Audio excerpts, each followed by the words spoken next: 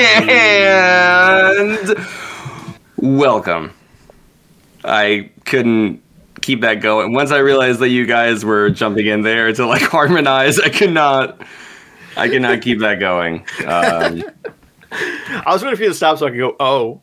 But then Connor started harping, I was like, well, I gotta change that bit.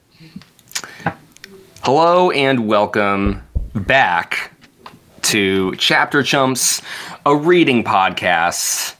We are your chumps, here to talk some chapters. We are currently making our way through The Fellowship of the Ring by J.R.R. Tolkien. Today, we're going to be discussing chapters 12 and 1 of The Fellowship of the Ring. That doesn't make any sense. What the fuck? What is going on there? What kind of nonsense are you spouting? Yeah. All will be revealed in due time. But yeah, we're in the midst of a transition, of a change, you know, as one door closes, another opens. And we're in a cool part where we get to read the end of one thing and the beginning of another here in our 2-chapter increments. So I think this will be fun to kind of break down and talk about. where we left off last time, we kind of got this cliffhanger ending where Frodo has been stabbed by one of the Black Riders, and then he loses consciousness, and it's like things are not looking good. What is next for our intrepid heroes? Things went from bad to worse. Yes, you can say that again. Things went from bad to worse. Thank you. That was good. You don't have to say it a third time. Well, I might say it at the end of this chapter too. Okay. As we talk about it. I kind of signaled you to repeat it once, which it's cool that you took me up on that and you did it, but now I'm also kind of like being really clear about the fact that you don't have to do it again, you know? Yeah, I know I don't have to, but I might do it again. Okay. I'm just giving you a warning. That's fine. Sorry, I'm reading my notes to remind myself what to talk about today. Yeah. Let's go through our chapter summary for chapter 12, Flight to the Ford. If Josh is already giggling, this podcast episode is going to be really funny, I bet. If he's already giggling. Maybe. Fair warning to our listeners, I am on 4 hours of sleep right now, so I apologize. Fair warning to our listeners, I'm at least 2 whiskeys in right now, so me and Josh are practically on the same level. You're not that off. You're not that far off. And Connor, your soda count for the audience, please. I'm just gonna be nursing a whole 2-liter throughout the podcast. So. That's already half empty. No, not quite. A third empty. Yeah, a third empty. That was a real.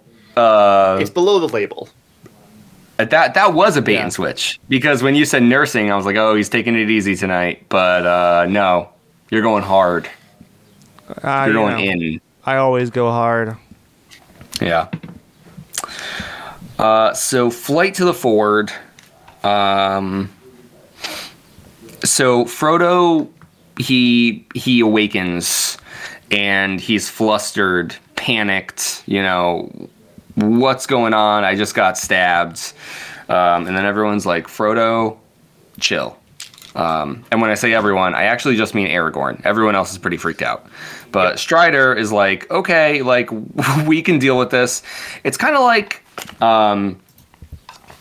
you're like watching someone else's kid, and they like bang their head into the kitchen counter, and you're like, no, it's okay, it's okay, it's okay, it's okay, it's okay, it's okay. If you say it enough, then like you kind of get control over the situation again. But like, you also know that it's deeply fucked. And you're gonna have to take him to the hospital. Right. And they might not make a full recovery. Right. You're just hoping that no one will notice, and Yeah. you can pass it off. Exactly. You'll still get paid $20 for babysitting. You know, you're only 14. And then you go home and you block the parents' phone numbers. And, yeah, you move a new town, a new name. Possible. Years later, every so often you look check them up on their social Facebook. media, right? Yeah. And it wasn't. It was bad. It wasn't Make good. sure that nothing's wrong with the kid, but there's really no pictures of the kid, and you feel even worse.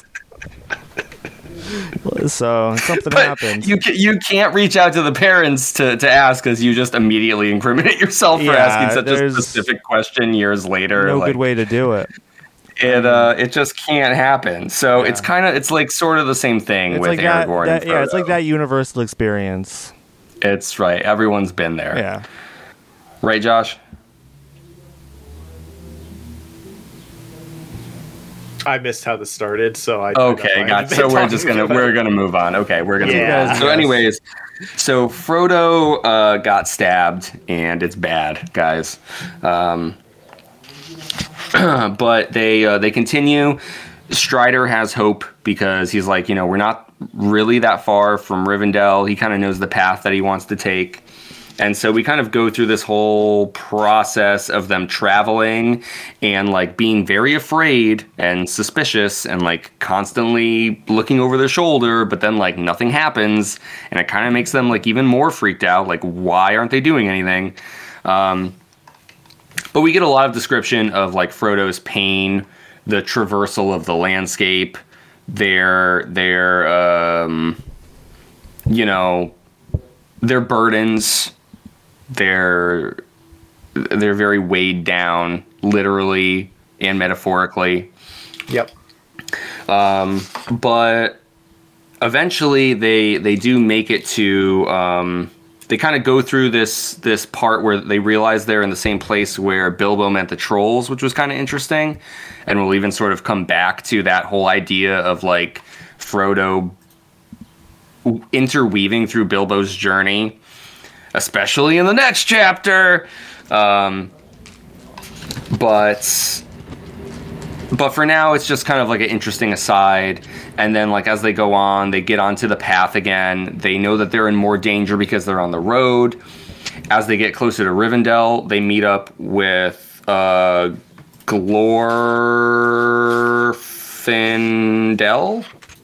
Glorfindel. It was a very alien-sounding name that then ended in a very elven-sounding name. Yeah, it does sound a bit like...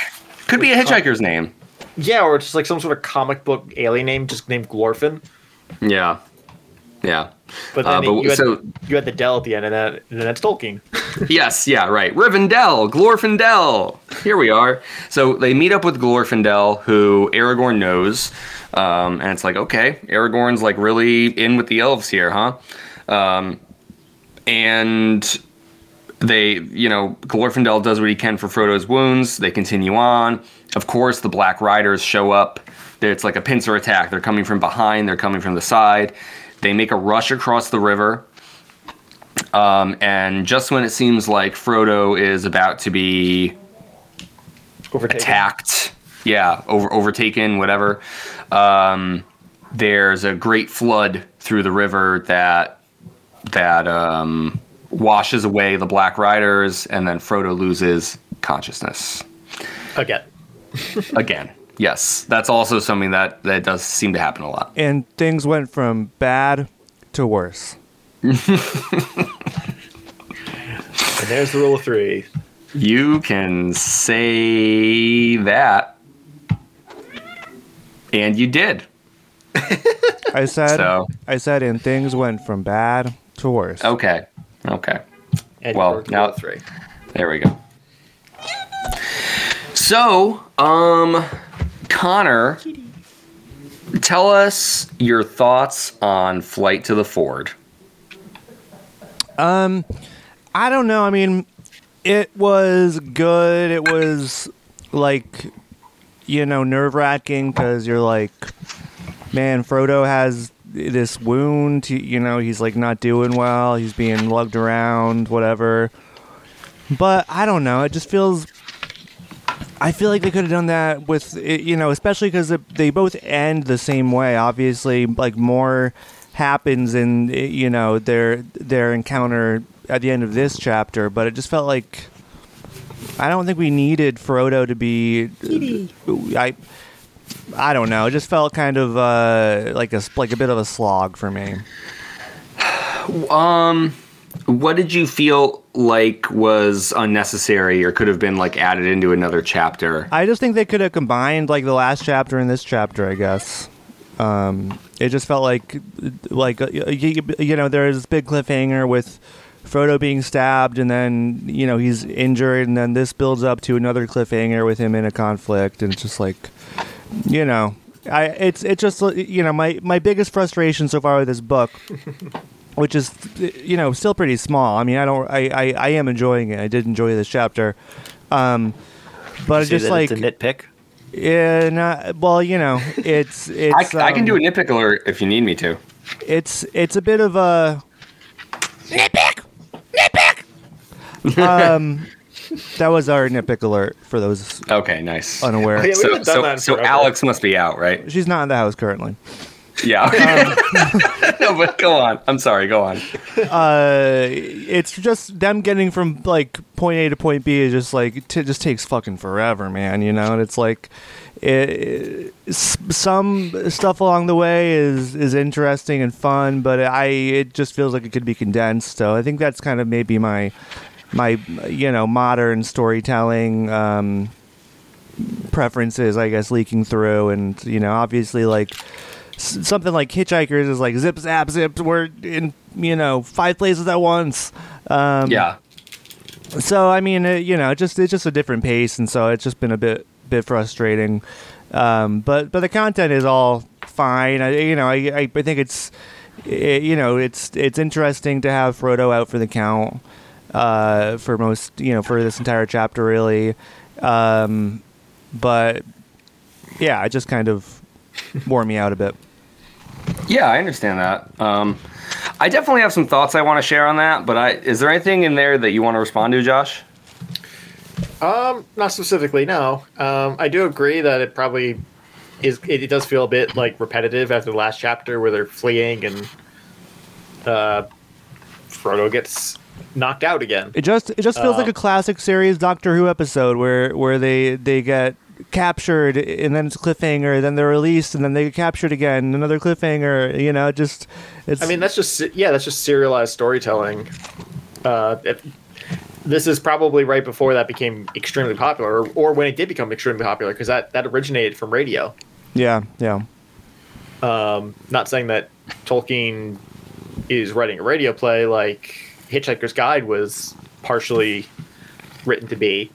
But he's from that same time period. When I think it's fair to say that this either informed that trend or was a part of that, an early wave of that trend before radio. I mean, or while the very first radio dramas, or this came out in what, the 50s? Yeah. Or? Honestly, I was thinking this would probably be at the time. This might be like the peak of the radio drama would be in the 50s, right? Because once you get to the 60s is when you start getting like TV. Yeah. Am I wrong about that? 50s would be you'd have some serials like I want to say like Flash Gordon and stuff would be like from at like movie theaters and stuff. Maybe not. I think 50s is towards the end of the radio drama. Like that was all the rage, probably, right? Because then we get into TV, yeah. I think it would have switched over to video, but a lot of I was thinking of the 30s and 20s, but I was thinking of the Hobbit timeline. So yeah, this is right. Yeah, in line with too. Me too. But I mean, he would have been writing it throughout the 40s and 50s, wouldn't he? Yeah. Which is when radio would have been prevalent. I think. It's interesting because without knowing a lot about Tolkien, and it's funny to say that because, like, again, there just is like an actual scholarly field you can get into that's just solely about him. Like, it's not even really about Lord of the Rings. It's just about him. I mean, there's a Wikipedia page we could take the time to read, but yeah, no, but again, we don't. That's our whole shtick. So all I mean is to preface this is like, without actually having done any research or knowledge on it. it is kind of funny to think about, like, oh, could Tolkien have been influenced by, these other popular mediums around him? And I think the answer is yes. But also, I get the vibe, I get the feeling from the way that he writes, from the things that he focuses on in his writing, that, like, not that he would be, like, anti-technology, but, like, he clearly seems to have, like, this affection, this kind of romanticization of like the pastoral, like that simpler life. And so it would be funny if he actually was influenced by that. I would have to imagine it wasn't intentional. But for the most part, like, we were kind of talking about how there haven't been very many cliffhangers in his writing so far. It is just kind of funny that these happen back to back, I think, is the thing. Yeah. But for the most part, like, we actually were talking about how, especially in The Hobbit, like, each chapter feels like a self-contained adventure that's kind of, like, strung into the larger narrative.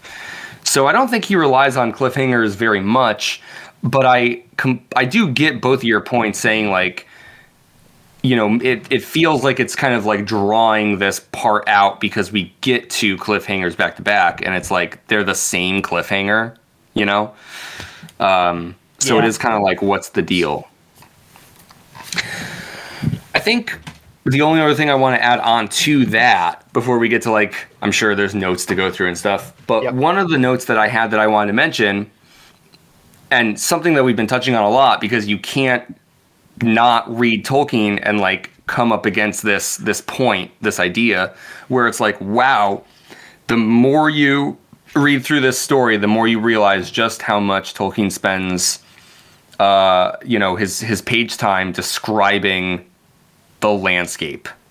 And sometimes I do feel like it's kind of agonizing to read through.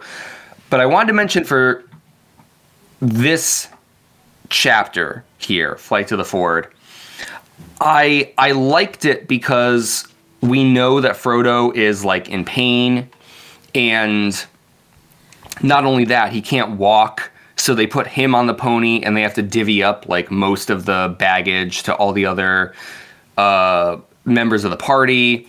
And, like, they describe that as they're going through the forest, like, because Frodo's on a pony, they can't actually go up the paths that they want. They have to take all these weird long routes. And then suddenly it's, like, raining, but it doesn't just rain a little bit, like, it just rains for days.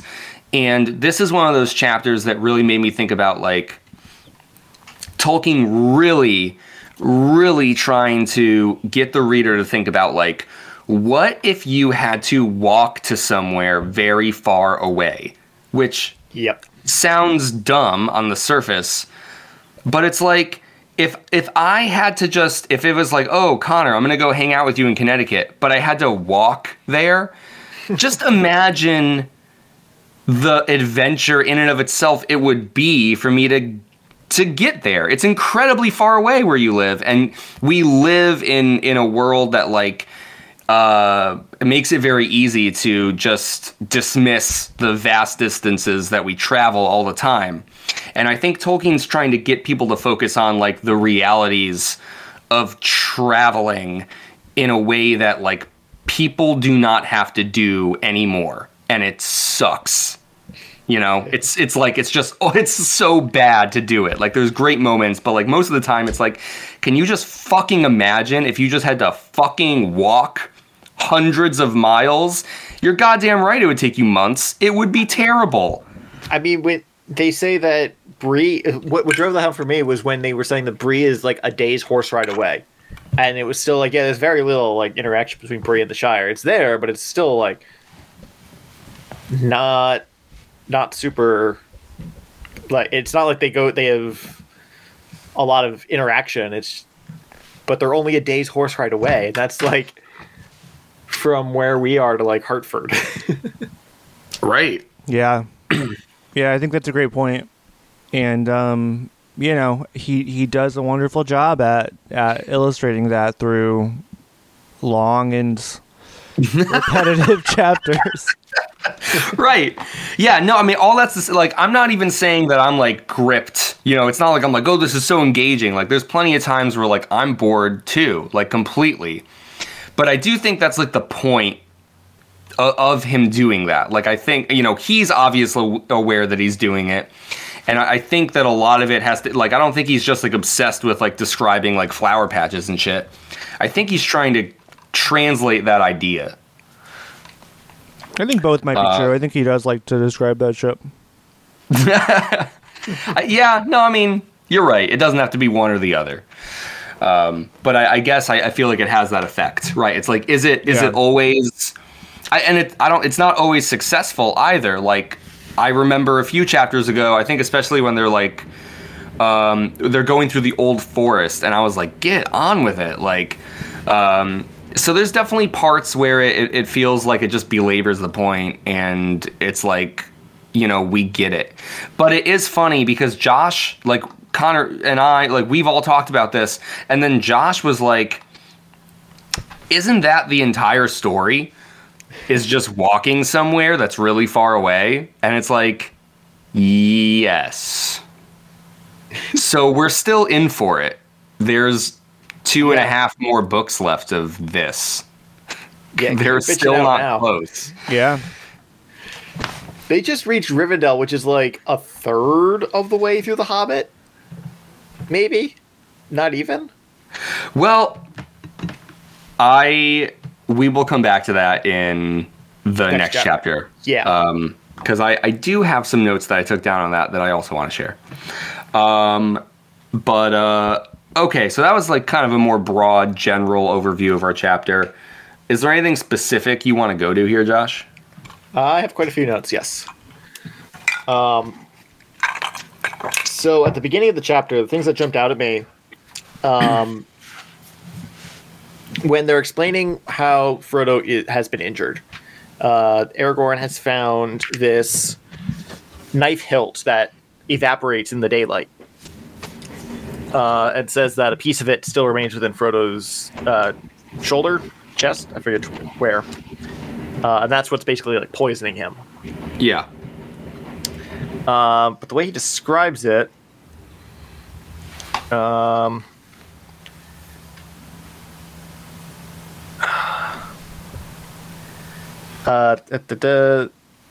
only hurt that it did to his enemy. Sorry, this was the stroke of Frodo's sword. He said, "The only hurt that it did to his enemy.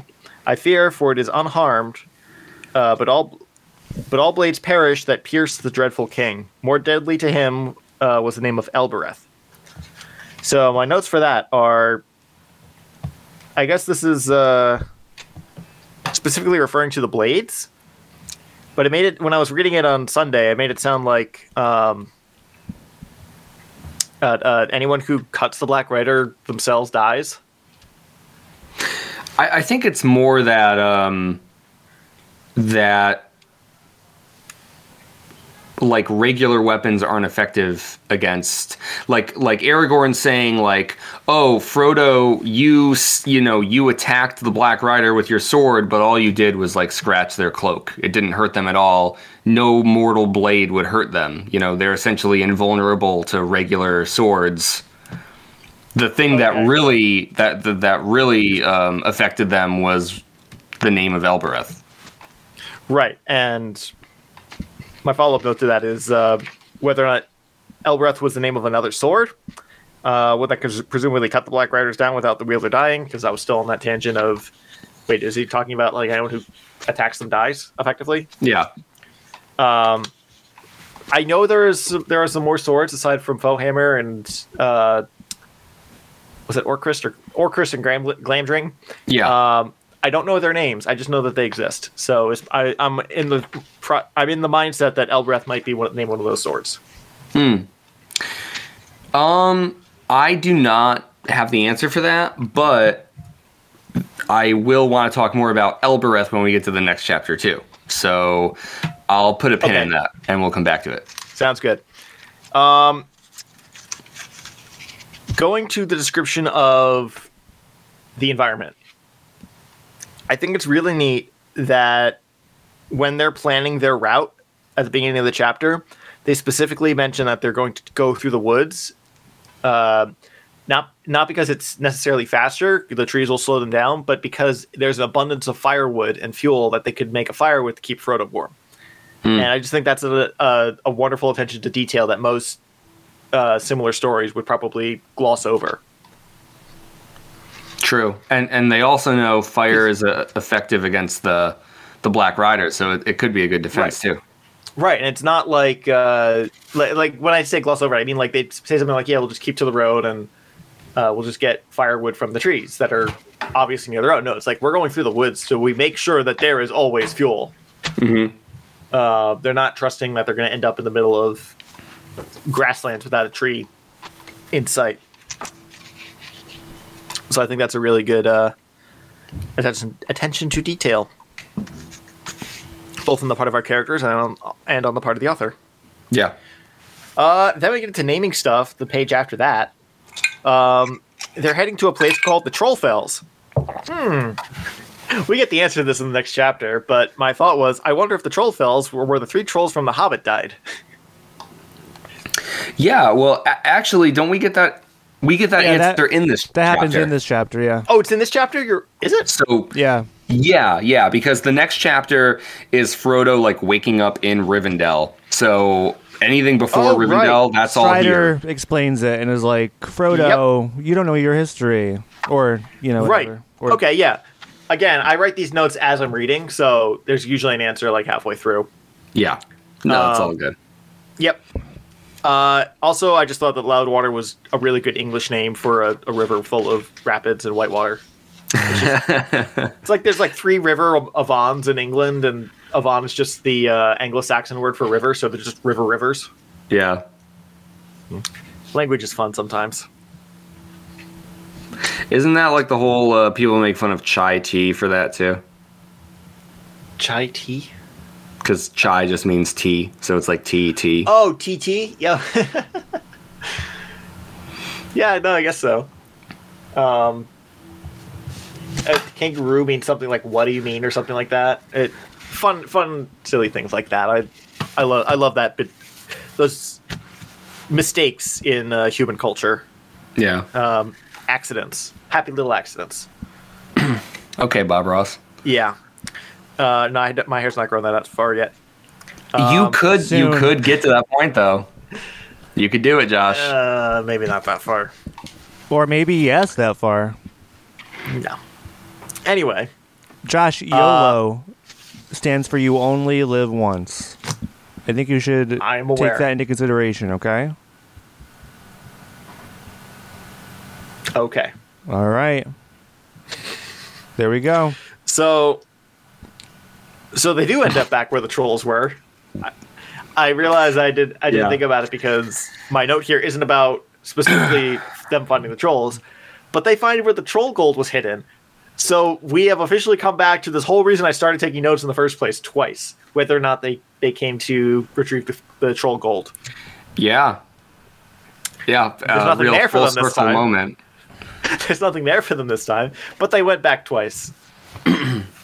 Yeah, it's or funny rather, to the story hear, went back twice. It's not the. It's funny because Frodo and Merry and Pippin, they all talk about it. They're like, "Yeah, Bilbo would tell this story all the time, but I thought he was just fucking crazy." And then it's like, "Oh no, that's exactly why he's like obscenely, unnaturally wealthy." They're just like casually walking by it. Yeah. I mean, not the only reason, of course. There's the dragon and shit, but it's like, oh well, if the troll thing is true, it's like it's all true, So Han Solo in The Force Awakens. It's right. It's true, all of it. Yeah. Let's see. When the Black Riders show up, they it's like an ambush on the road, and Glorfindel is the one who hears them coming, and his response is "Fly!" He calls, "Fly! The enemy is upon us." Yeah. And my me-addled brain just wrote the note, "You fools." Yeah. We'll get back to that one later, I think. We will. Yeah. And then my final note is on the last page. When he's talking about When they're crossing the river, Frodo says, "By Elbereth and Luthien the Fair," said Frodo with a last effort, lifting up his sword, you shall have neither the ring nor me." Then the leader, who was now half across the ford, stood up menacing in his stirrups and raised up his hand. Frodo was stricken dumb.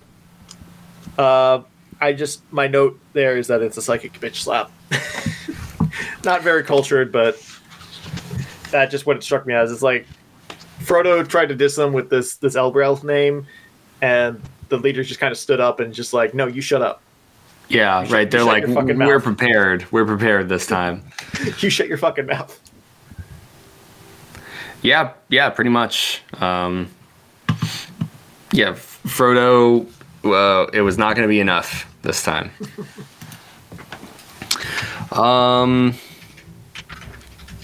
There's a couple things I want to shoot off of from your notes.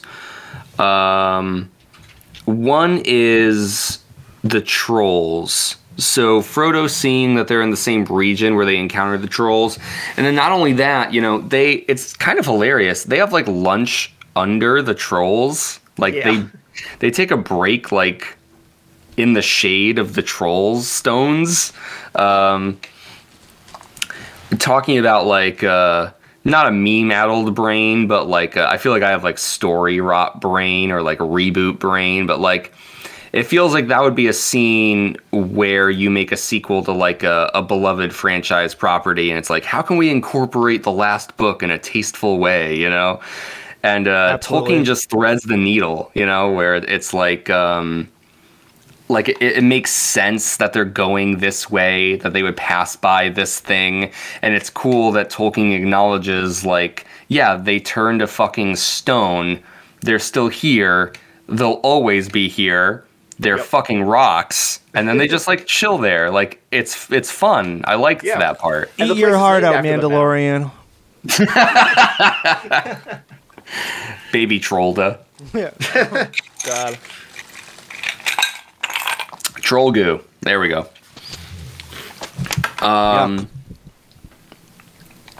Yeah, for real.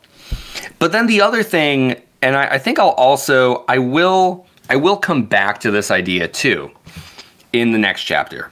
But Josh, especially you, which is what prompted me to look back at this, and we'll talk more about it, as I said. But like seeing Frodo come to the same point that Bilbo has also kind of naturally causes me to be like, okay, how long did it take Frodo to get here? How long did it take Bilbo to get here? What's the time difference? What's going on with that? So it's kind of funny because looking at The Hobbit, the second chapter of The Hobbit is the trolls. The second chapter. I have my copy right here. That's wild. I looked at it. The second chapter is roast mutton. The first chapter is everything else. So it is kind of wild thinking about not necessarily the time difference, but like the narrative difference between these two parts, because obviously we're on the 12th chapter here. We're so much more time has been spent to get here. And it's just funny to think about Bilbo going through the same distance essentially, but nothing eventful happens in between leaving the Shire and getting to this point that Frodo and the party is now at. Whereas Frodo hasn't had like a fucking day to catch his goddamn breath, this whole time. And now they're just getting to the trolls. So it is interesting to kind of line those storylines up a bit here. Yeah. Oh man. Sorry. I'm still trying to process. Yeah, no, well, again, before we came on the podcast, we were kind of talking about this whole, like, hey, how long did it take Bilbo to get to Rivendell and compared to how long it took Frodo to get to Rivendell? It's like, great question. And I didn't want to just go on the internet and type it in and look it up. I looked at the books, and I think I have an answer. So we will talk about that. And it's actually not as crazy as I think we assumed it was, because like Josh, we were kind of saying like, oh, wasn't it like months or whatever for them to get there? Not as much time passes in the very beginning portion of The Hobbit as we were remembering, I believe. Okay. But again, we will circle back to that. There's only a small handful of things I want to touch on in this chapter before we move on. One, as they're going through the forest, they pass by like some, bless you, like some destroyed, collapsed buildings and brickwork and stuff. And they're like, oh, did the trolls build these? Strider says, trolls don't build anything. These were built by the men of this region who fell to the shadow of Angmar. We've seen that name Angmar come up several times. I just want to point that out because it's come up several times. We don't know a lot about it, but it's part of the history. When Frodo kind of has this vision of seeing the Black Riders in his dreams, he kind of feels like he's in this half awake, half dream state while he's like undergoing the poison. And it's a lot like Fatty Bulger's experience. On my copy, page 215, it has a lot to do about like Frodo thinks he's back at his house and he sees the Black Riders like watching him over the hedge. And yeah, I guess I felt like it was like kind of almost like he was seeing what Fatty was seeing. And then, of course, we kind of get that idea that the Black Riders, it's not that it's a physical wound. They keep saying, like, it's healed. What happened? You know, it's like this completely other thing. It's like a poison, like a magical, evil thing. And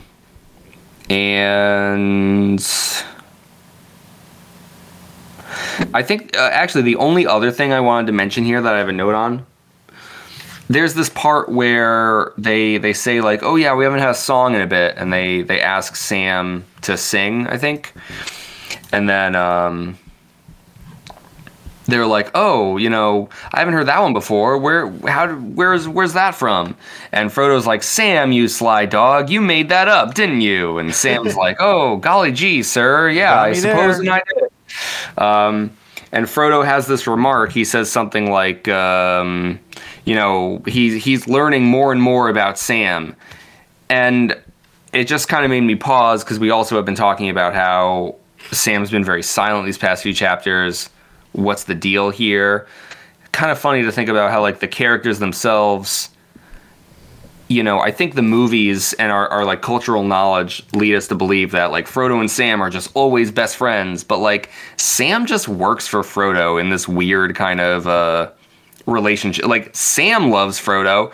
Frodo is like kind of indifferent on Sam, yeah. I think. And like as Sam's we go on, right, literally, yes. But like as we go on through the story, I think the idea is maybe more that like they're going to grow into that bond that we kind of expect or assume that they have at the start of the story, which they don't. And this felt like a good scene for that. Frodo's like, you know, oh, I'm learning more and more about you each day, Sam, and you know, whatever. So there's a bit of that too. I just wanted to call out. Yeah. This chapter, but especially the next chapter, I mean, his relationship with Sam is still kind of strange to me, but we'll talk about that more for the next chapter. But yeah, it was good to have Sam come out of nowhere with a song. You know, he's a man of many talents. Yeah, whatever his master wants him to do. Sing a little song, do a little dance. Yeah. Yep. I mean, I'm not really sure how that even like started. Like, was Sam's dad Bilbo's servant? Yeah. I mean, that's a good question. Like how does that even start? Like when the Fellowship starts, like that's just the relationship that they have. Like nothing. Yeah. Well, yeah, introduces us. He's doing work around the house and stuff. Right. Garden, not even in the house. what's weird to me is that it's like, why? So like, I don't know. It just feels like the three of them are all friends, and then Sam is just like the servant. It just, I don't know. Just like, it's just a weird dynamic. Yeah. It really is. It would be, especially as Americans. Yeah, I mean, it would be like, I don't know. To me, it would make more sense if they were just friends. But I don't know. I guess I don't know. Right. It's like if the three of us like went on a road trip, but then it was like, oh hey, I like hired this guy off of Craigslist to just help us out with shit. Is that cool? Yeah. Is that all right with you guys if he just like tags along and helps us out with shit? To be fair, Sam's father used to work for Bilbo, so it's still like a generational like relationship thing going on here. It's just the power dynamic is what's different.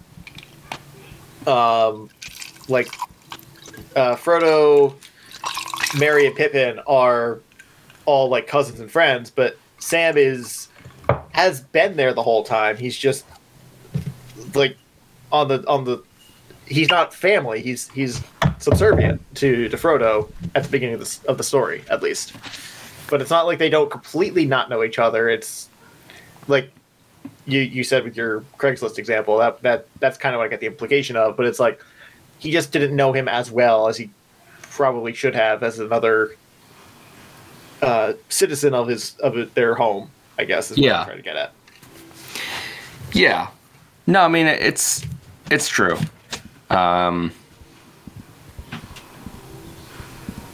It's weird for us as modern Americans who never really had anything like that. Well, it's weird because of that. Specific lives. It's weird because of that, and also because, like, just it's like four guys like around the same age that are kind of like. Yeah, you expect them to all be friends. Exactly. Yeah. So it's like weird that one of them who is just the servant. I don't know. Yeah. The gardener. Yeah. We'll continue to see how that develops. I think this might be like a step to like them kind of finding that more like natural friendship, that kind of camaraderie that, again, I think like in like the cultural idea, because obviously Lord of the Rings is so popular, even people who don't know that much about it, it's like Frodo and Sam, they're like best friends, you know? Mm-hmm. And so I think the jarring aspect of it is like coming to the book and being like, oh, wait, so like Sam is like Frodo's slave boy? Like, is that it? Like that's, I think, where like the disconnect is happening. You're probably right. But let's just see what happens. And then final thing, the whole fight with the Black Riders and Frodo and the party on the river. I wasn't sure what you make of this, Connor, but I've been thinking about the way that the Black Riders are talked up as like this threat, right? We know that they are in constant pursuit. They're very scary. They're imposing. They're threatening. You don't want to be caught by them, right? But then it feels like there's a lot of situations where they might be able to be more effective than they really are. Like when they're at the Prancing Pony, they just kind of like stick their fucking swords to the window and then they leave, or we're gonna get rid of all the horses, and and then like each time they have this encounter. Did we talk? It was like implied that the there's no implication on why the horses leave the stable. We don't know if it's because they actually did something or because they got scared. Or they got spooked, or the I got half the impression that the shitty guy who gave him the horse at the end, like, just let him out deliberately. Or no, but nothing confirms or denies any of that. That any answer you have to that is speculation, because all we know is that the ponies are not in the stable anymore. One of the horses was also completely stolen by that guy who came up from the south. who disappeared, who nobody was friends with. I guess you're right. Anyways, that's actually neither here nor there, because my point is, like, once they, and then when we get to the encounters with them, there's the one battle at the weather top, you know, and it's like, oh my god, the Black Riders, we have to face them, and then, like, you know, they just, like, wave some fire at them. It's like, yeah, Frodo gets stabbed, but then, like, they just leave. And then, you know, the characters do remark, like, isn't it weird that they just left? Like, Aragorn's like, I don't know why they just left. Like, they could have totally fucking killed us or whatever, but they're just gone. And then here at the ford, the end of this chapter, they just get washed away. Right, they just get washed away. So, talking about, like, modern story brain with like, the stories that we're reading, and I think some of the tension that's there, too,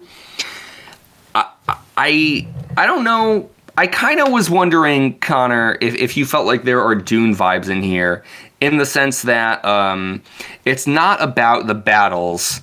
It's not about the confrontation, right? It's not like, oh, well, this character's stronger than this character, so, you know, like, it's more about, like, the meeting of them and then the consequences. But, like, the battle itself doesn't matter. And, like, Tolkien doesn't care either. He's like, yeah, they got washed away in the water. And it's like, what?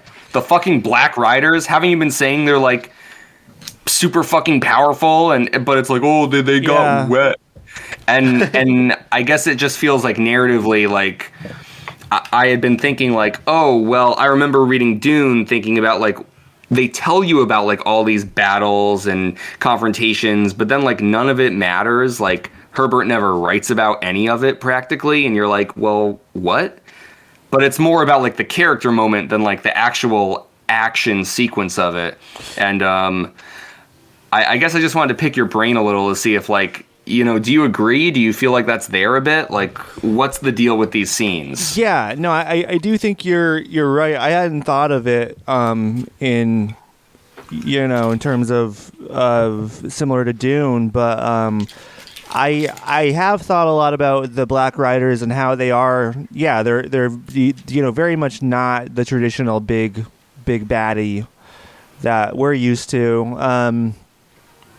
They're like very much, you know, very powerful in, like, different ways. In you know, they're more insidiously powerful. Like they might not kill you in a showdown, but yeah, it's what they leave behind and the scars they leave you with, and the, you know, whatever the encounter is, there's the after effects are deadlier than the actual conflict. Yeah. So I mean, I kind of do appreciate them for that, you know, similarly, like I did appreciate, you know, the way that they handled conflict in Dune. It's you know, I think it's not a 1-to-1, but it's a kind of a different, you know, refreshing take on it, I guess, on you know, especially for an evil entity as stereotypically evil as, you know, as the Black Riders sound, right? It's like, they're not all powerful, but they are very, very powerful in different ways. So yeah, that's something I've definitely thought about. So my impression with the Black Riders is that they're probably meant to represent some sort of, like, primitive evil, like Fear of the Dark kind of level. And so when something like fire scares them away, it's like, to me that speaks more to, like, the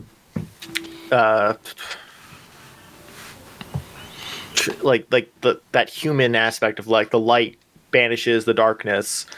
Or when the water washes away, to me that's like the power of nature over, I don't know where the darkness metaphor goes at this point, but it's like, no, I think you're right, Josh. I think it's more elemental and not necessarily like a lack of caring about the battles, but showing that warmth and light and like healthy nature, I guess, even though we find out later there's some magic going on there, can overpower this darkness, this fear, this what's the word I'm looking for? It's just this evil. Like they're not the most evil things in the world, because that's apparently their master, but they're not unstoppable. And these little good things, a strong river, a bit of fire in the night, can overpower them. So, yeah. That's about as much as I can get with that. I like that a lot too, because you know, I kind of keep feeling like, you know, we're told about how threatening they are, and yet you know, not to say that the encounters with them aren't tense, or that there aren't consequences to them. Like, clearly it's very difficult to like be in a showdown with these with the Black Riders. But my prediction is that next they'll be blown away by a tornado, then crushed under a big rock, and then someone will try to give them a hug, and then when they run away, Captain Planet's going to punch him in the jaw. Yeah, maybe. You know what's funny about that is the Planeteers wore rings.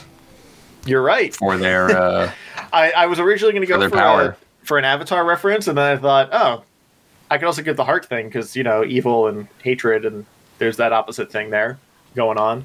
Personally, I hope that they get an anvil dropped on their heads. Oh, that would be fun. Okay.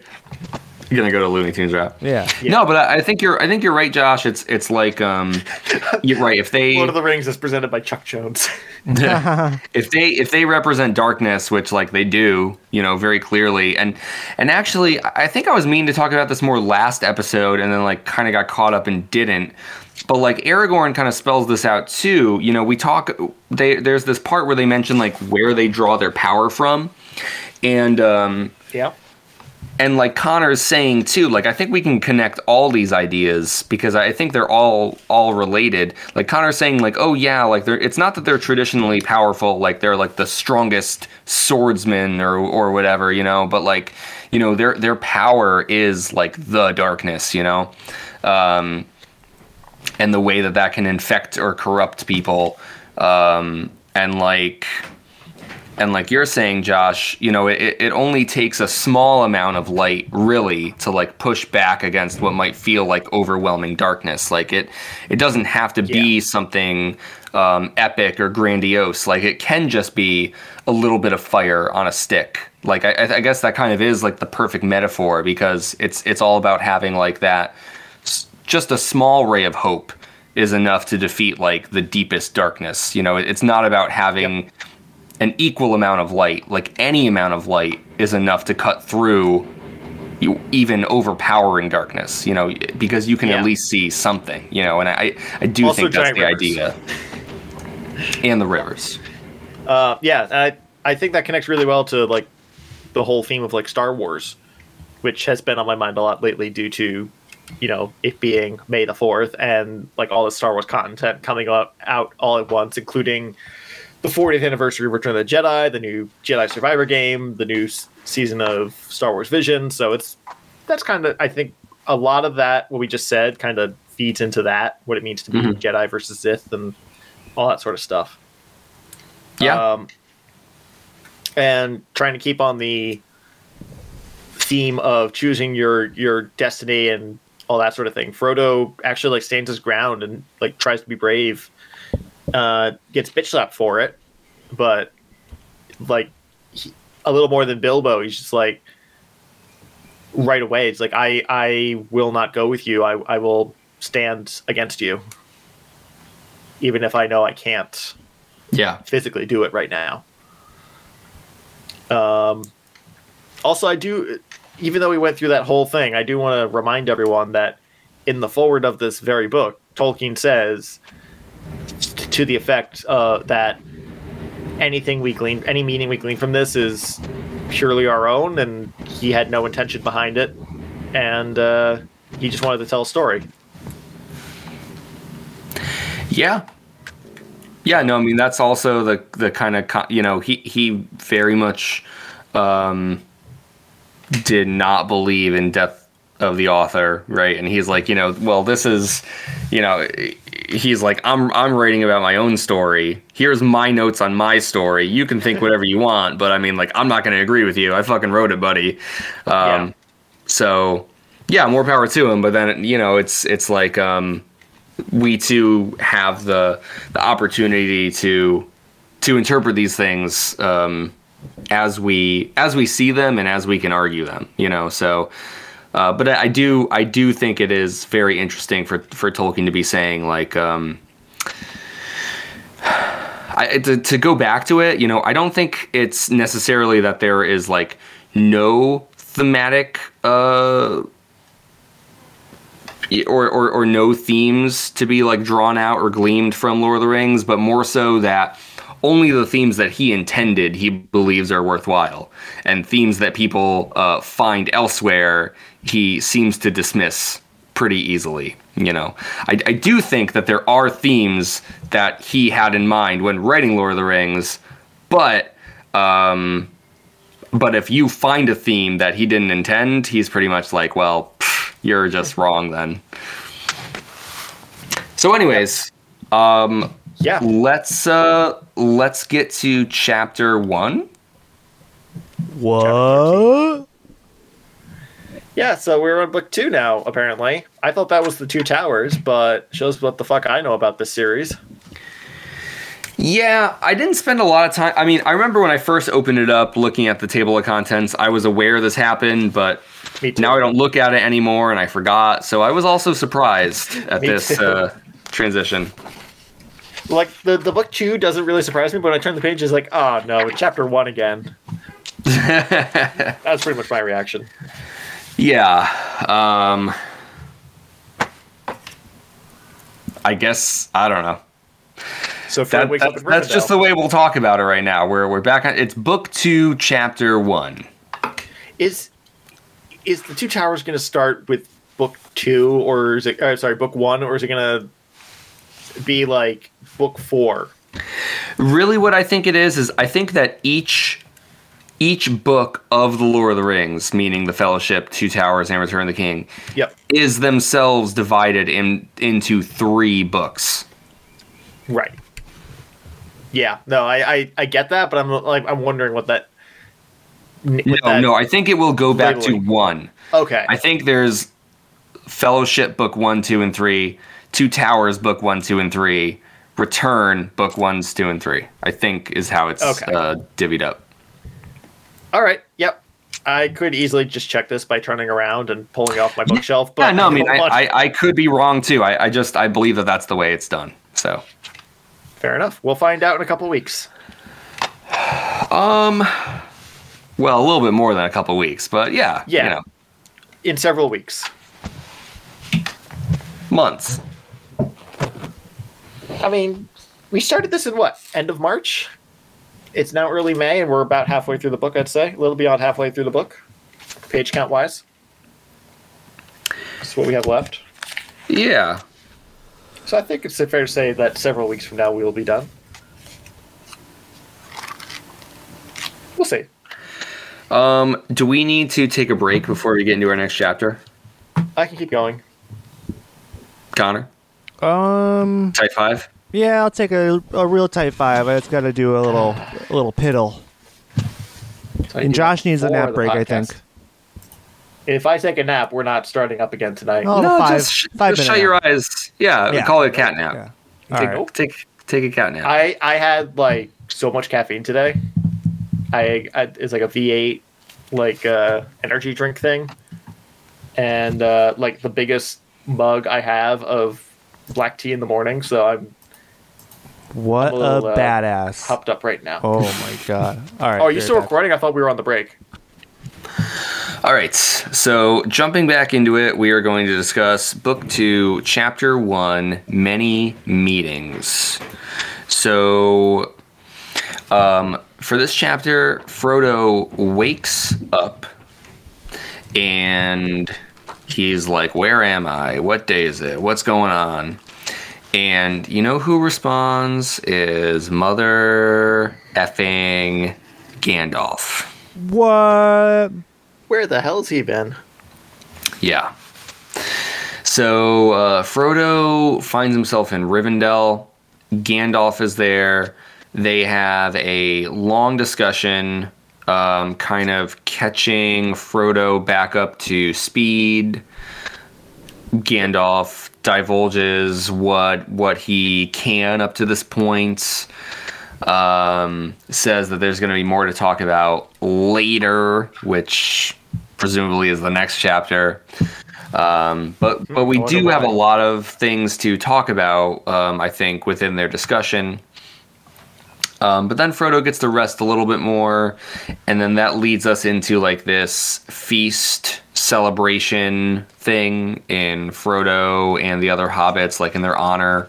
And we meet a couple people at that feast. We do, which we'll also talk more specifically about. But yeah, suffice to say, there's some, as the title name suggests, there are many meetings here. There are. Of new and old faces alike. Yes. So, a lot of payoff for Hobbit readers here at this point. Of course, the big one as they move the feast into like this celebration hall, like a hearth, is Bilbo. Bilbo is there. So, we get this whole thing with Frodo and Bilbo and even Aragorn. Who has another name. Has another name. The many meetings and many names this man has. And, eventually, though, Bilbo kind of asks about the ring. They have this whole moment. We'll talk about that. And then Frodo and Bilbo kind of slip away to have like a quiet moment where they get to just kind of spend some quiet personal time together catching up. I like that we got to have a moment of them, having that like more, I guess, like that intimate time, like to really showcase like their bond and their love for each other, which I thought was really sweet. Yep.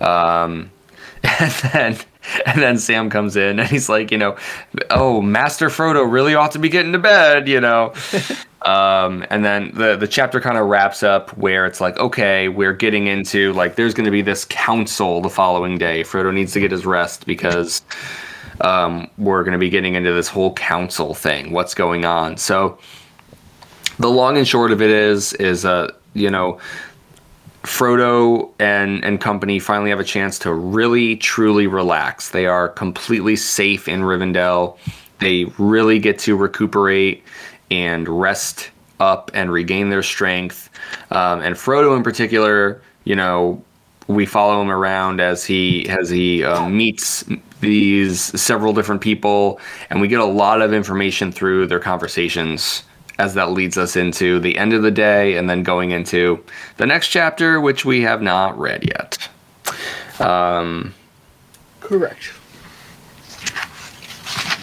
Connor, do you want to give us your general thoughts here, and then maybe Josh can go into some of his notes after? Yeah, I thought that this was in my opinion, the more intriguing chapter of the two, the most fun to read. Right away, we get Gandalf there by Frodo's bedside, so that was a huge, exciting moment. I even thought maybe Gandalf was that white figure in the distance at the end of the last chapter. I was like, whoa, could that be Gandalf? Mm-hmm. It wasn't, but yeah. So I mean, getting him back you weren't too far off. Yeah, yeah, but it was great to see him. He is, seems to be holding a lot back, but he's letting Frodo rest up and waiting for the right time with everyone, and they're very intentionally, I think, focusing on using the beginning of their time there to celebrate and enjoy each other's company because they know that they have to get into some pretty dark, gruesome business very soon. I'm happy that Frodo is feeling better. Sounds like a pretty gnarly thing to go through. I'm glad they could extract the what was causing him to, potentially would have caused him to become a Black Rider. Eventually, a lessened version of himself as a Black Rider. Just imagining all the Black Riders, and there's just like the short one. Yeah. So yeah, and then obviously, it's kind of a weird one because we get the big dinner scene, and he's chatting with one of the dwarves, right? What is it? Glowing. Glowing. Yeah, I would also say glowing, but sure. Glowing works too. And that's nice because that's another Hobbit, throwback, and him and Frodo reminisce and talk about things, but then they're also kind of keeping it very surface level because he's like, oh, you don't know why I'm here? Okay, yeah, we shouldn't talk about it. We shouldn't. So there's a lot of hush hush. And then they talk about Bilbo a little bit, and like, you love Bilbo, right? Yeah, I do. And then they walk out, and they're like, well, here he is. Here's Bilbo. Yeah. And he's like, leaning or sitting on the back of a wall, and just kind of like, looks like be like nodding off or whatever. I'm like, what the fuck happened to him? And then yeah. And then, he seems to be all right. They're chatting, and it's fine and stuff. And then we get into, he asks about the ring. They get onto the subject of the ring a little bit. And then things kind of get a little weird. Bilbo's like, hey, just show me. Just, I just want to see it. I just want to see it again for a little bit. And Frodo's like, I don't know if I should. I just kind of feel like maybe I shouldn't.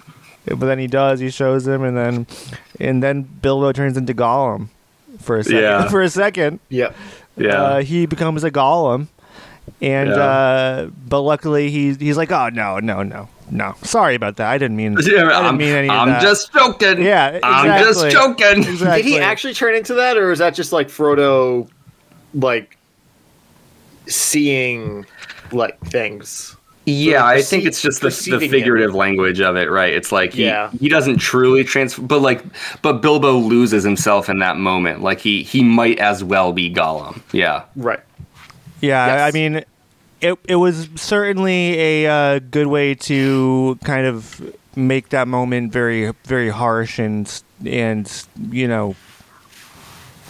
give you the intended effect of like, man, this ring did have a hold of him and still does. But also kind of encouraging that he was able to pull himself back and be like, no, I'm just joking, Yeah. So yeah, that's concerning, but all in all, it was good to have Bilbo back. It's just kind of annoying. It's like, well, there's all these bad things happening. There's a lot of things we have to talk about, but we're not going to talk about any of them now. We're not going to tell you. No, we're not going to tell you now. Yeah. Don't even think about asking. Save that for later. And it's like, of course, that's all the things that me as a reader, like, that's all the shit that I want to know. Like, where had Gandalf been? He was captured or held captive, he says. So we don't know how literal he's being there. We'll find out, I guess. He admits that there are forces greater than him. So yeah, I mean, this was a fun reunion with a lot of cool people. But yeah, it makes me want to get into the meat of it all. Right. It's like you kind of get just it's almost like the feast itself, where it's like you get the first part of it, right? And then you go into the other room, but like we're not there yet, Yeah. It's like you just met everyone, but all the interesting stuff is kind of withheld from you for right now. Exactly, yeah. But I agree that it does feel a little bit like, people keep going like, oh, well, I want to talk about this, but we should really wait. And it is a little like eye rolly, but I also kind of like the idea that, like even here in Rivendell, like the things that they have to discuss, like the matters are so life and death, that they still feel like this really strong need to be secretive and skeptical. It's like if you don't know, serious and not like ruin the dinner over it. Well, yeah, I think it's that. But some of it, and also manners, like it's like it would be rude to do it not in the proper context, which is like the council. Like it's not appropriate for a celebration like tonight. Like, yeah, it seems to be kind of their that's like how their polite society works, I guess. I do think that's it, and some of it too. It's like if you don't already know, like Glowin's whole thing is like if you don't know why I'm here, then I shouldn't be the one to tell you. Yeah. Kind of implies a lot of other people do know why he's there. Yep. And if you don't know, then it's because someone hasn't told you, and he's like, I shouldn't be the one to break the news. Is kind of that's the feeling I got. Yep, I think you're right. Also, I did look it up. It is. I found one site that said the consensus is pronounced Glowin, but I didn't realize his father's name was pronounced Groin, but spelled groin. So So by my pronunciation, he would have been Gloin, son of Groin. Man, I mean, it does feel like Tolkien should have known better than to name a character Groin and spell it groin, though, right? Yeah, but there's some. They didn't have that word linguistic back then. thing that I didn't. There was some linguistic connection there that I didn't remember. That's right. Just like how Tolkien invented mithril, he also invented groin. Yes. Yeah. And anytime you see the word groin, that's a Tolkienism. Exactly. Okay. Certainly there's a couple things that Connor was touching on there that I know we're going to want to talk more about. Josh, is there somewhere you would like to start in this whole big discussion here? Let's see. My notes are a little. Oh, that's because I'm at the beginning of the chapter. I think there is a spot. We have some confirmation on the status of some other dwarves. I know exactly where you're going with this. Yeah. This was Bombur lives and is fat. He is fatter than ever. Somehow dodging the heart attack that I predicted he'd have in those last 60 years. He can't even move. Yeah. He is literally a spherical dwarf who can't move without assistance. And the first thought that came to my mind after Bombur lives and is fat, which I wrote in all caps, a handwriting, which is a pain in the ass, is a quote from The Simpsons. I wash myself with a rag on a stick. Which is when Bart was imagining himself being that level of obese. Yeah. But yeah, I honestly thought with all the talk of how fat he was, he'd, get a heart attack sometime in the last half century and not be around. But no, he and of the 10 companions who had survived the Battle of the Five Armies, 7 were still with him being Glowin. And 3 of them, Balin, Ori, and Owen, I suppose, their fates are currently unknown, and it's something that they're presumably going to be speaking about later. That's part of the reason Glowin's there. Issue. Yeah.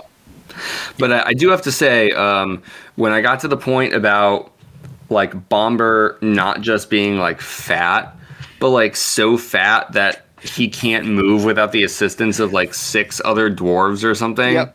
I laughed out loud. I'm sitting there in my living room reading by myself, just like cackling. Like, are you kidding me? Yep. That this was included? Like, are you fucking kidding me, Tolkien? That you just had to write this shit? I was reading it as like, oh, this is one of the dwarves from the original. I don't want to say Fellowship, but like the first group, and I was like, oh, I wonder what the other dwarves are up to, and I realized he's getting to with the other companions. Like, oh, here we go, and I'm just reading the names and just taking them off of my head. I like Dwalin and Glowin, Dory, Nori, Bifer, Bover, and Bomber. And it's like, oh, it doesn't mention that he's fat though. And then I kept reading. Bomber was now so fat. There we go. Yep, yeah. He's the only one that we even get like more information on. You know, all the other ones, it's just like, yeah, you know, whatever. They're names. They're fine. And then it's like, but Bomber, rest assured, has only grown in rotundity. Oh man. And I'll be honest, I did not remember Glowin's part in the previous story at all. I don't either. My note was, oh, it's the Glowin. What did he do again? But it's still pretty neat to I just recognized the name. I was like, oh, he's one of the dwarves. I mean, yeah, once they named him, I was like, oh, yeah, this is definitely one of the dwarves from The Hobbit. But it's like, it's nice to see this connection, but it's like, oh, this is like one of the guys who was literally just a name in the background the whole time. Yeah, it was, I guess, not surprising because there's only really 2 dwarves that got any characterization, and one of them is dead. So the other one I feel like is Balin or Balin, right?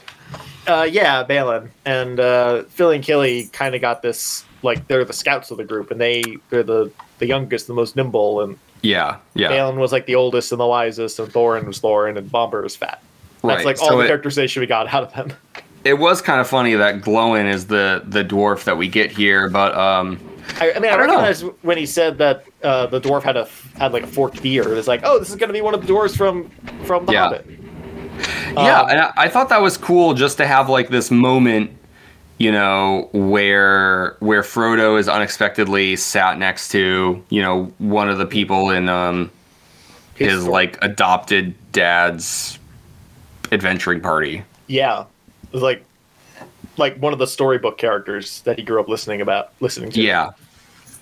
It's like if like one of us was sat down next to fucking like Lando Calrissian. Yeah, a little bit. Yep. So that was my uncle's like friend. Although that's not quite so fair. Lando Calrissian. Lando had more of an impact on the story. That was your uncle's friend, Connor? Yeah, him and Lando. They had some good times together, for real. They go way back, right? Yeah, I can't talk about them on the podcast, but they did have, off the podcast, I could tell you guys more about. Oh, yeah. I'm looking forward to adventures. So, yeah, those are my notes in the middle of the chapter. So, at the beginning, when Gandalf is speaking, when Frodo first wakes up and Gandalf is kind of filling him in, Frodo says, "You seem to know a great deal already. I have not spoken to the others about the Barrow. At first it was too horrible, and afterwards there were other things to think about. How did you know about it?" And Gandalf's response is effectively, "You talk in your sleep. Also, I read your mind." Yes! Yeah. Isn't it so funny that he tries to soften the blow with like, oh, well, you talk in your sleep, but really the answer is like he just invaded your fucking brain. Exactly. Classic Gandalf. Yeah. Like, there's no way it's both. Like, it has to be the mind reading, right? Like, why would he be... He probably mumbled one thing in his sleep, and then he's like, okay. Gandalf just takes that as express permission to be like, oh, well, doors are open. Like, I'm coming in, buddy. Yep. Yeah, but it's like, my full note here is, you talk in your sleep, ... Also, I read your mind, lol. Gandalf, the zero barriers. Mm-hmm. Yeah, seriously.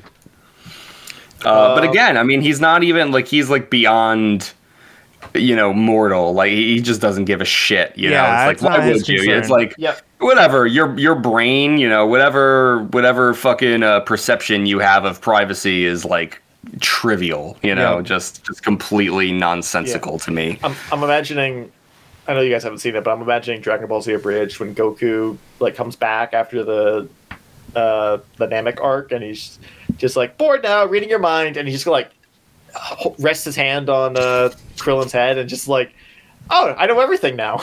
Yeah. And he never does that again. It's just like, it's just this quick little joke to make the story move along. But I'm imagining Gandalf just sitting there watching Frodo's like, bored now. Yeah. Reads them.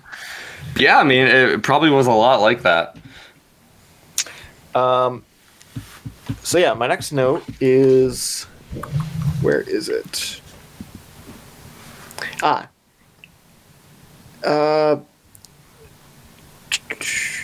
So Frodo is asking Gandalf if he knew about the Black Riders previously, and Gandalf's response is, "Yes, I knew of them. Indeed, I spoke of them once to you. For the Black Riders are the Ring Wraiths, the 9 servants of the Lord of the Rings." My note here is roll credits.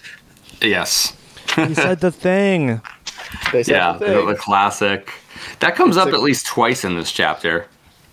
I think so. Yeah, I think because when Frodo comes out, Pippin is like, "Oh, here comes Frodo, Lord of the Ring," and then Gandalf is like, "Hey, don't fucking say that." Yep. Yeah. It's like Voldemort with he who should not be named. Yeah.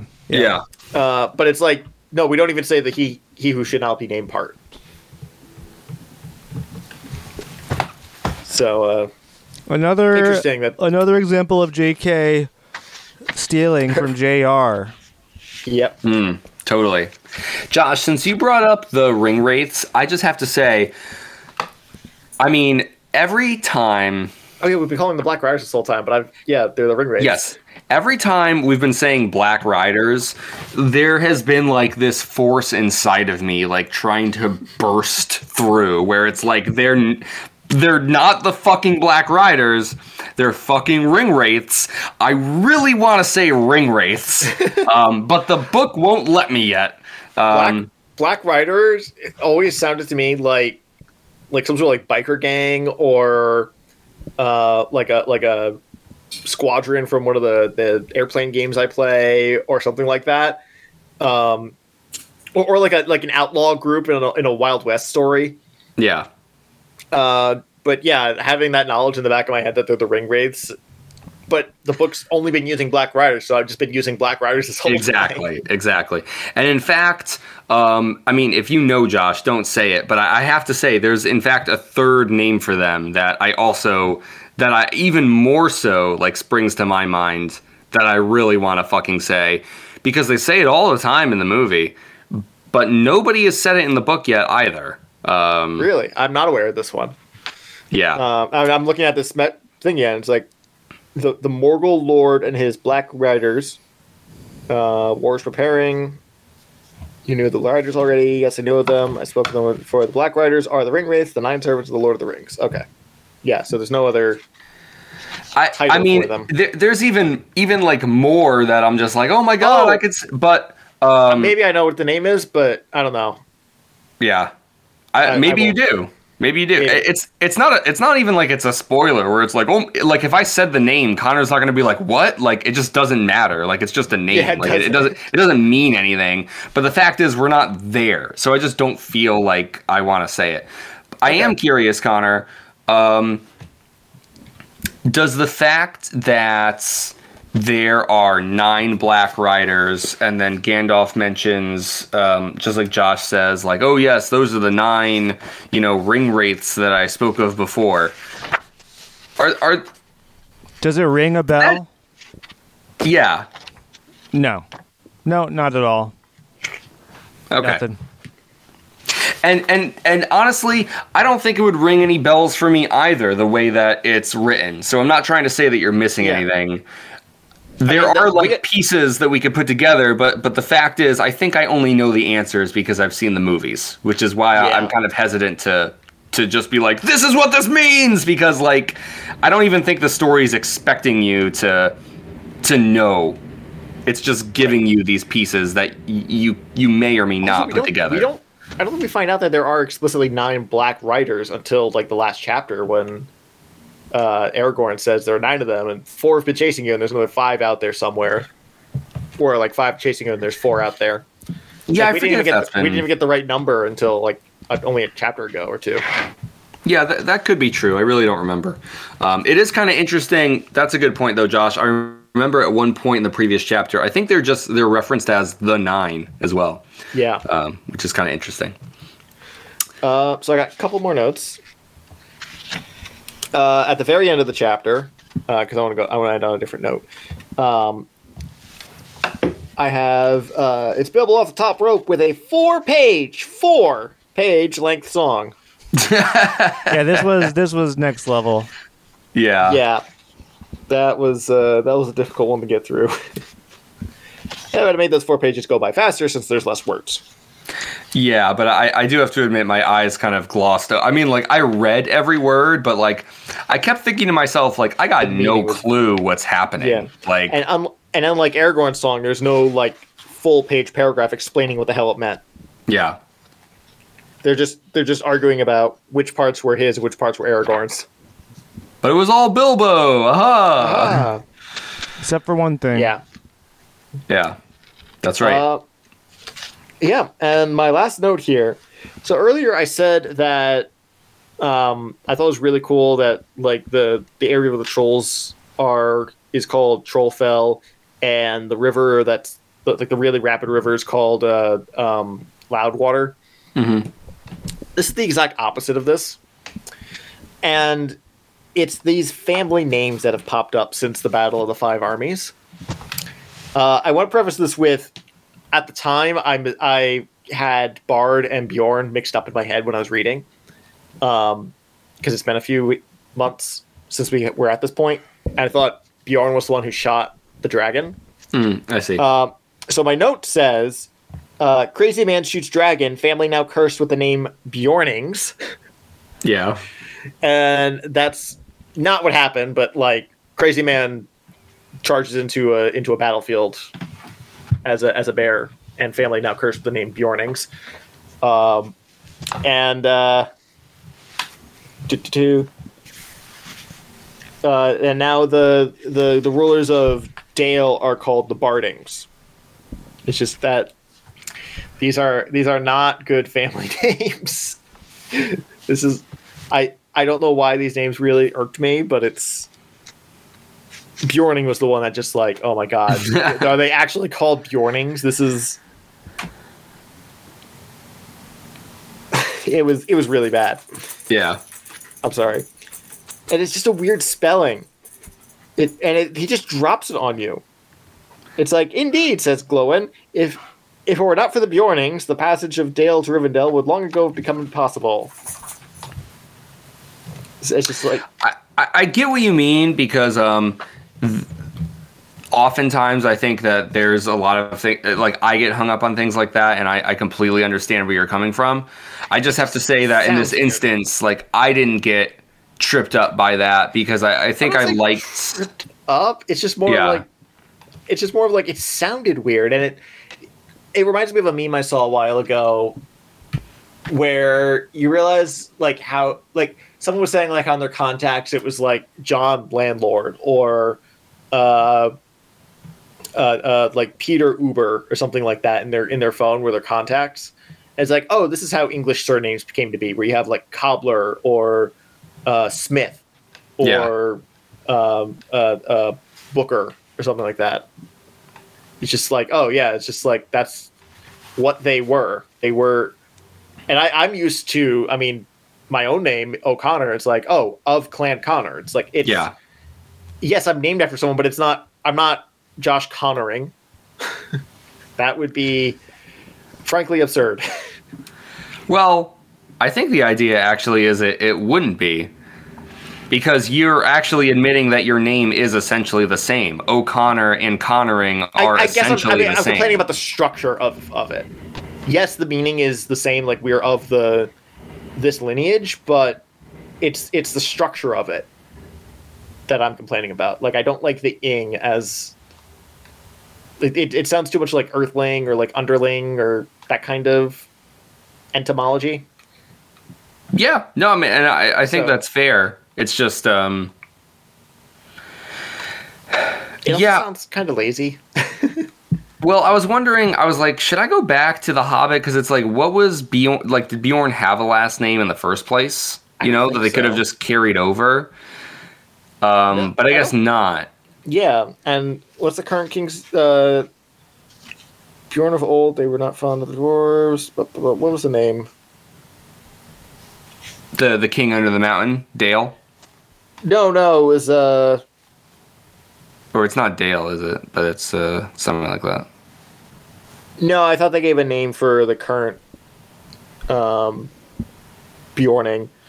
but I don't see it in this paragraph. We do get the names for Bard's offspring. It's Brand, son of Bane, son of Bard. So yeah, that's all funny. Just like how it was, Thorin, son of Thror, son of Thrain. It's all it's all just like minor changes or corruptions in the name over time. That to alter it just slightly. Yeah, I did like these callbacks though, for what they were. I like having this follow up of it's been 80 years. What's going on near the Lonely Mountain? And the dwarves are doing well. They don't have the same level of craftsmanship with metal that their forefathers used to have, because that knowledge was lost after the dragon came. But they're still excellent smiths, so they're helping rebuild Dale. Dale is still under Bard's family rule. Bjorn and his descendants are protecting the mountain passes so that everything's still traversable. It's all that's great, world building and progress for a generation to go by. Yeah, or two, depending on which race you're indexing off of, because it's still Dane. Right, Dane. That's is under the mountain. The same guy who showed up at the end of the Hobbit is I'm king under the mountain now. Okay, he's still there. Yeah, he's right. He's 250 or something now. He's really old. Yeah, yeah, he's still king. Good for him. Yeah, he may never come up again. No, probably not. But we said that about Fatty cool. and Bilbo and fucking Tom Bombadil, and they've all shown up again. Yeah, I mean that's true too. So we're never going to see those fucking eagles. Who knows? Yeah. So anything? Those are all my notes. Anything else you want to talk about in chapter 13/1? Yeah. It's like a Final Fantasy game. 13-2. This is the first fantasy, though. Yeah, I definitely have some things I want to touch on here. Some will kind of be offshoots or continuations of some things you mentioned. So one, Gandalf mentions, talks more about Strider. Says that Strider is of the race of kings from over the sea. Mm-hmm. And so we kind of get more of this history where not only is Strider descended from this old lineage of men who came from this other place, who settled here. They kind of have this legendary history. But all Rangers are. Gandalf mentions that the Rangers themselves are all descendants of the kings from another land or whatever. Now, Josh, I think you and I have a little more context as to what this means. But I think in terms of what the text is telling us is so all the Rangers have some kind of relation to some ancient king, and it's what does that mean? Who cares? But also they are particularly strong. They all must have some sort of skill set that's kind of inherent to their lineage. Yeah. Because they're all Rangers. That's just what they do now. So part of the impression I got was that when Gandalf was explaining this was that when he said the race of the kings or something like that, it's I think he meant the people of that kingdom. Yeah, I guess. Not necessarily that they were all direct descendants of a king, but of kings, right? But that this was a kingdom that had many kings, and its people were destroyed in a war long ago. But there are some survivors who are now of this kingdom, not necessarily of this king's lineage. But it could be read both ways, I think. Yeah, no, I know what you mean. That was just the understanding that I took from it. Yeah. No, I mean, I think that makes more sense. And I kind of just like the idea where it's like, because at first I was like, isn't it weird that they're all Rangers? Like, isn't that kind of goofy? But like, I thought a little more about it, and it's like, well, so they are descendants of like this people that was essentially completely wiped out. Like, they don't really have a land to call their own. So they're just like completely.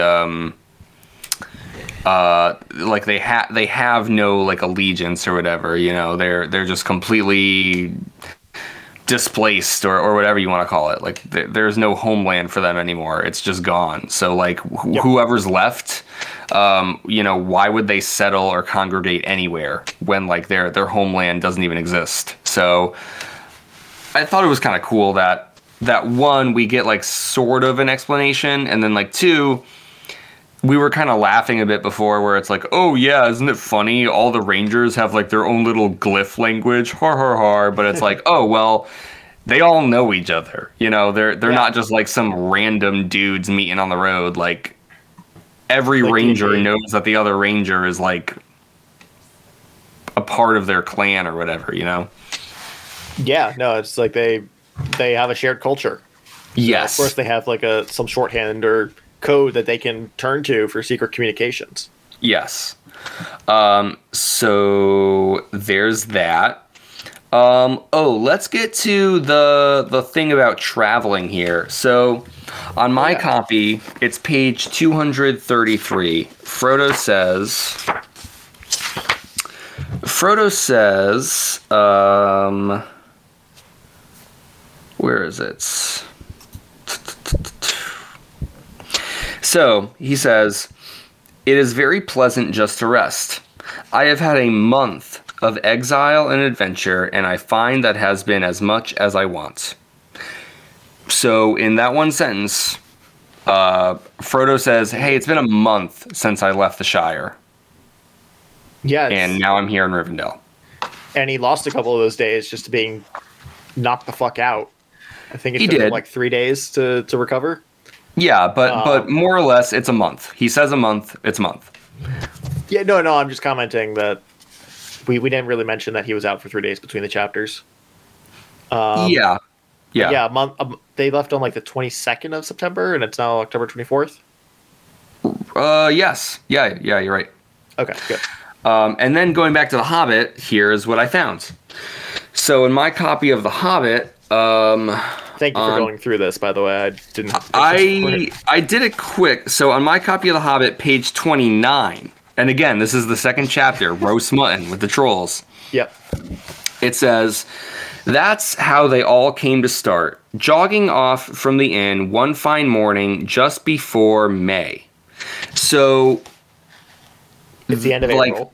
Right. So the departure date here for them, for Bilbo and the party leaving, is just before May. And then when we get to what's only the next chapter, the third chapter is A Short Rest, where they're in the House of Elrond. What they say is, they don't say specifically, they say it's midsummer. We would apply like July to us, right? Right, with the end of summer being like the end of September. Yeah, so like late July, early August for midsummer. Yeah, so I think. I'm sorry. Did you say that was before or after they arrived, or is that the date they arrived or the date they left? Rivendell. It is. To be fair, it is actually the date they left, and it says that they were at Elrond's home for at least 2 weeks. Right, but that would still put them at like June. Yeah, for their arrival, which is 2 months from Bree. Well, it says just before May. Like, it could be like the last day of April, is all I'm saying. Yeah, but that's still May and June. Oh, I see what you mean. So it's I think at best we're talking about a month and a half to get from that inn to. I said Bree a moment ago, but I don't think that's ever confirmed. But yeah, from their departure to their arrival at Rivendell is a month and a half, roughly. I think it's true. I think it does take Bilbo longer to get from the Shire to Rivendell than it does Frodo. But not by the crazy amount that we were kind of speculating before. You're right. We're actually talking about a matter of like weeks to like maybe a month at most, but like I don't even think that much. Which does make sense for this mode of travel they're doing, which is walking and taking paths that may or may not be in the best condition. They were also forced to keep moving, unlike the original group of dwarves and hobbit and wizard that probably would have been able to rest at their leisure. Mm-hmm. They also didn't get help from Tom Bombadil. So yeah, there's a lot of different aspects that could affect the journey on the order of a couple of weeks. They also weren't taking shortcuts and were presumably staying to paths that may or may not even exist in the Fellowship era. Yeah. So, but it's still a pretty close approximation. I mean, a month and a half is the low end of this estimate, I think. I think it's very possible it could get up to 2.5 months. Yeah. With the time frame that's given there. But it's not...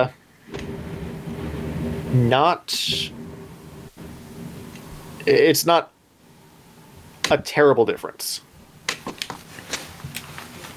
No. But it is kind of funny. Like, at first I was thinking, like, isn't it weird that Frodo, who's facing all of this extra bullshit, gets there faster?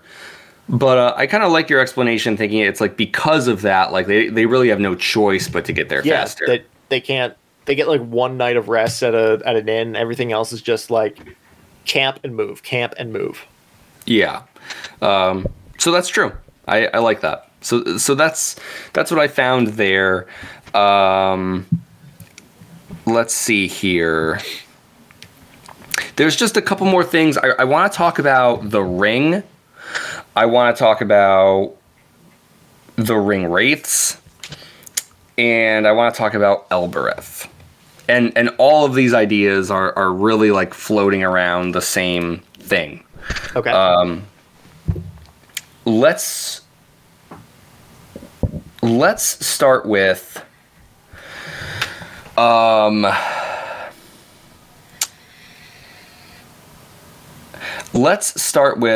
so when Frodo wears the ring, he can see the ring wraiths differently than how they appear in the physical realm. And Gandalf mentions something about this, like and in fact he says something that they're in like something called the Wraith World, and that like the cloaks that they wear, the black cloaks, are really just to like give them a physical form in the first place. It's almost as if they took it off, there's invisible. Like nothing underneath there. Yep. So really, like, the Black Riders don't even truly exist in like the physical realm. They occupy the Wraith World. And so when Frodo wears the ring, what he's really seeing is what they look like. And Gandalf has this line where Frodo's like half in the Wraith World, which is also kind of, I think, how he can get like stabbed in the way that he was. You know, like, because they stab him with like an invisible blade anyways. Like, I feel like maybe they had to wait for him to wear the ring. I think it's maybe why they're tempting him to wear it so much. Like, I wonder. I think that's absolutely right. They can't even harm him unless he's wearing the ring, because they live in the fucking Wraith World, right? Maybe that's why they were afraid of the fire, because if their cloaks burn, they wouldn't have any influence in the real world anymore. Yeah, right. They just have like nothing. Like, and what's a cloak against a river? Yes. And I guess maybe that sort of does even tie back to like, oh, like they're incredibly powerful, right? But like is their ability or their influence like muted because they're almost like projecting themselves into the real world, right? Literally like the Halloween ghost that's just the sheet with the eye holes cut into I think they kind of are, which is a great analogy again for like confronting the darkness, right? It's like it seems horrifying, but like darkness is only ever just a sheet over something, like that's all it really is. It wants you to believe it's so much more than that, but it isn't, and then of course that's where it draws its power and so on and so forth. But so Frodo wearing the ring kind of like allows him to enter that world of darkness, and it's like that's not too surprising because like the ring is incredibly evil. What I thought was really interesting is we get, and I'm going to go back to, or I'm going to go on to another point here and connect it. We kind of get the flip side of that, where there's the Wraith world and then there's the Blessed Realm, which Connor was saying, oh, I thought that white figure was Gandalf, or I thought maybe for a second it was Gandalf. We all know it wasn't. It was Glorfindel. And Gandalf describes that Glorfindel is like this elvish prince from like this line of elvish princes. Yeah. It's like a high elf. Like, yes. Yeah, like he's right. He's like a fucking sick elf. Fucking sick ass dope elf over here. And he also like kind of occupies the same role where like he has like his elf body like in the real world, like you can go up and talk to Glorfindel and shake his hand, he's there, but like he's also sort of in the Blessed Realm like at all times. Like that's the feeling I got. Like it's like elves, they kind of occupy like these two states of like existence, and it's also kind of what separates them from like mortal man. I kind of wish I marked down the page number now here, but at any rate, like, do you guys remember what I'm talking about? Like, yeah, there's this thing called the Blessed Realm, and it seems to be like the answer to the Wraith world. Like, there's like the real world that all our characters occupy in the physical realm, and then like there's like these two battling light dark realms that are like, it's like heaven that are hell. Always there, right? But you can't touch them, right? Like you need to do something special in order to see them or recognize them. Yeah, and they are like truly like at odds with one another. And I got the impression that they were kind of like two sides of the same coin. Like they interact with each other and might as well be the same thing, even though they're like flavored differently. It can't like. Frodo is in like half in the Wraith realm and can see this luminous being, the luminous side of Glorfindel. True. That name still gets me. So I think they are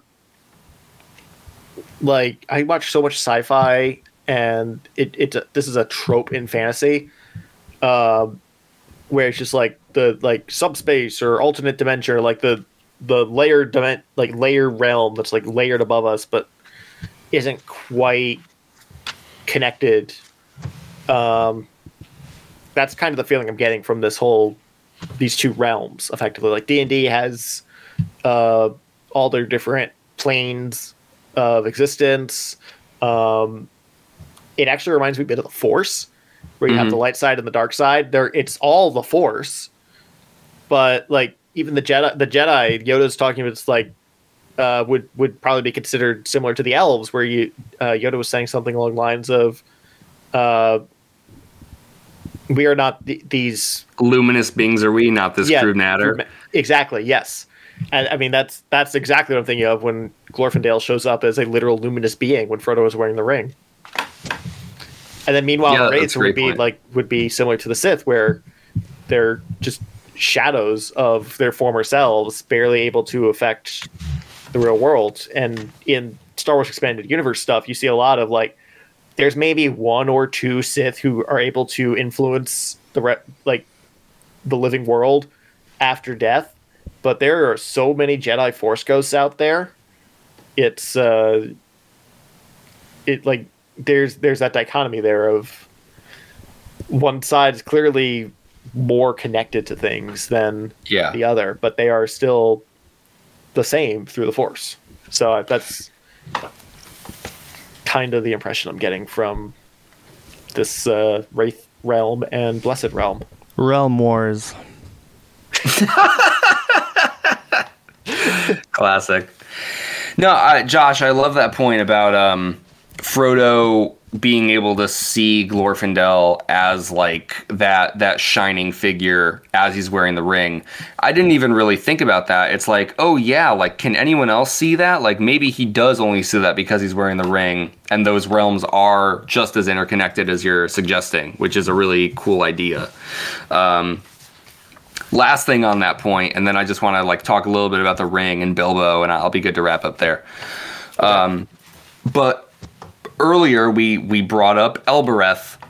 On page 248 of my copy, the name Elbereth is brought up in Bilbo's song. So is Silmaril, just to throw it out there because we mentioned it last time too. But it says, "The Silmaril is lantern light and banner bright with living flame. To gleam thereon by Elbereth, herself was set, who thither came." And then there's a bit more. But then, and so I took a note of that at first, like, ooh, Elbereth, I'm going to talk about that. But then as you keep reading, on page 250, we get this thing here where they talk more about the Bilbo. Bilbo is the one who mentions this about the Blessed Realm. He says, "They will sing that and other songs of the Blessed Realm many times tonight. Come on," because Frodo says it is a song to Elbereth. At first, I thought maybe the name Elbereth affected the ring wraiths because like it was like their true name. Like one of them was like named Elbereth, and it was like, oh, you named me, like, you know. Right. But it seems like Elbereth is associated with the Blessed Realm and is maybe closer to like this idea of like a goddess or a deity, or right, like it's like so not the sword I was thinking earlier. I don't think so according to what we have here. It sounds like maybe more like it's like to call upon their name. It's almost like if you were like that idea of like doing an exorcism and you're like, the power of Christ compels you, like just saying the name is like enough to like ward back evil, you know? And I think we get a bit of a parallel here where like Elbereth is kind of, you know, not exactly a stand-in for Jesus. Like we just don't know enough to say that. But like certainly I think a figure associated with like goodness and purity and 100% associated with the Blessed Realm, whatever the fuck that means, Bilbo says as much. So I think that's why it was so effective against them, the ring wraiths, earlier, and I thought it was interesting to see that here. And then the final thing, at least that I want to mention, has to do with Frodo and Bilbo.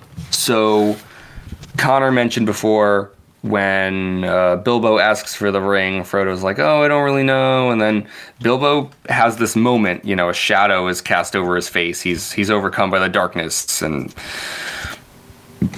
I think it's a really sad moment because like you get this moment of like reunification. They're happy to see each other. And then Frodo's like, do I even know you? You know? And Bilbo is ashamed too. Like everyone looks at him and he's like, oh my God, like what the fuck did I just do? Like, you know, nothing about it is good. Like it's all awful. And then, you know, of course the chapter ends, like it wraps up with them like reconciling. Like I thought it was really sweet that they have that moment just gazing at the stars together. However, what I really want to talk about is this. Bilbo has this line on page 244 that I felt like it was very apt for him to deliver. He says, "Don't adventures ever have an end? I suppose not. Someone else always has to carry on the story." And Bilbo, yeah, it's a fantastic line.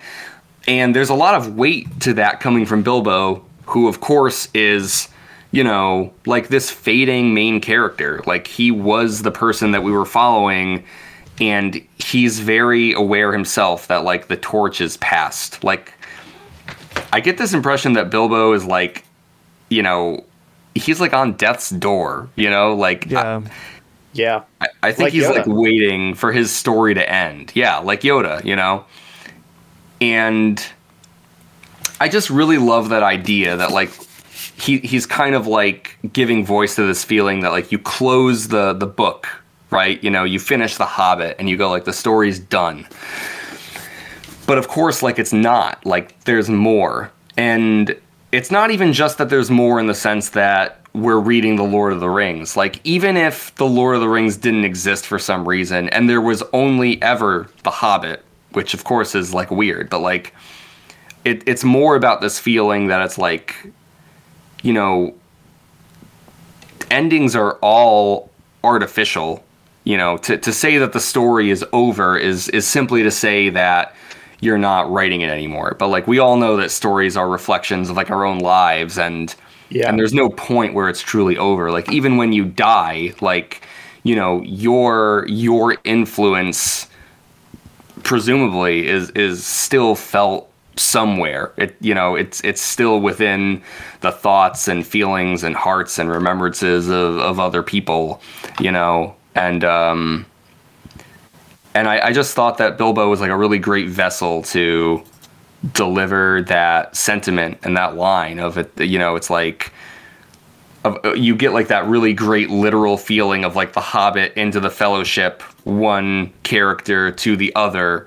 You know, like the story's not over. You know, the Hobbit's done, but the Lord of the Rings continues. And I think like also a lot of like the other bigger ideas that kind of like float around that feeling. And I thought that moment was handled really well, and I really wanted to shout it out. Cool. Yeah, thank you. I agree with that, and I think not to be a broken record, but it's very Doctor Who-y with regeneration going on. It's like, you know, the story's over, but the story never ends. So yeah, I thought that was really well said by Bilbo, and yeah, even if he does have some lingering effects, you know, from carrying the ring that long, I feel like time away from it has done him good, and he you know, he does seem kind of more at peace, I guess. Yeah. I mean, again, like I do think it's a tough moment to like, you know, you get the feeling that he does it against his better judgment. Like he doesn't really want the ring. It's yes. like he's seduced by it, you know, like giving into that urge. Yeah. One more hit before he gets on the road. Yeah. Right. And then you're just left with like this sad old man, you know, just like kind of trembling in like the wake of that moment and that feeling. And I really felt like sorry for him. So I was really happy that like Frodo doesn't spend the rest of the night being like, oh, you know, see you later, Bilbo. Like, thought it would have been cool to hang out with you, but I guess you're fucking crazy. Like, you know, but he really welcomes him in spite of that, you know, and they still get to like share that time together. And I thought that was really touching. So yeah, I love this chapter. Really good. Agreed. Anything else you want to add? I know we've been talking for a while. Thanks again, as always, guys. How do we feel? Yeah, that's all. Tired for me. I'm I am. I really want to know what the council will say about this war to come. You know, I really want to get into the attack on the rookies. Get into the meat of the story. But yeah, that's it for me. Oh my goodness. Is it do we have a lot coming up here, Josh? We're reading 2 chapters next week? Yes. Chapter 2, The Council of Elrond, and my copy, begins on page 296. It ends on page 336. Okay. That is 40. That is a 40-page chapter. And then chapter 3 is 337 to 365, so about 30 pages there. So we're looking at about 70 pages.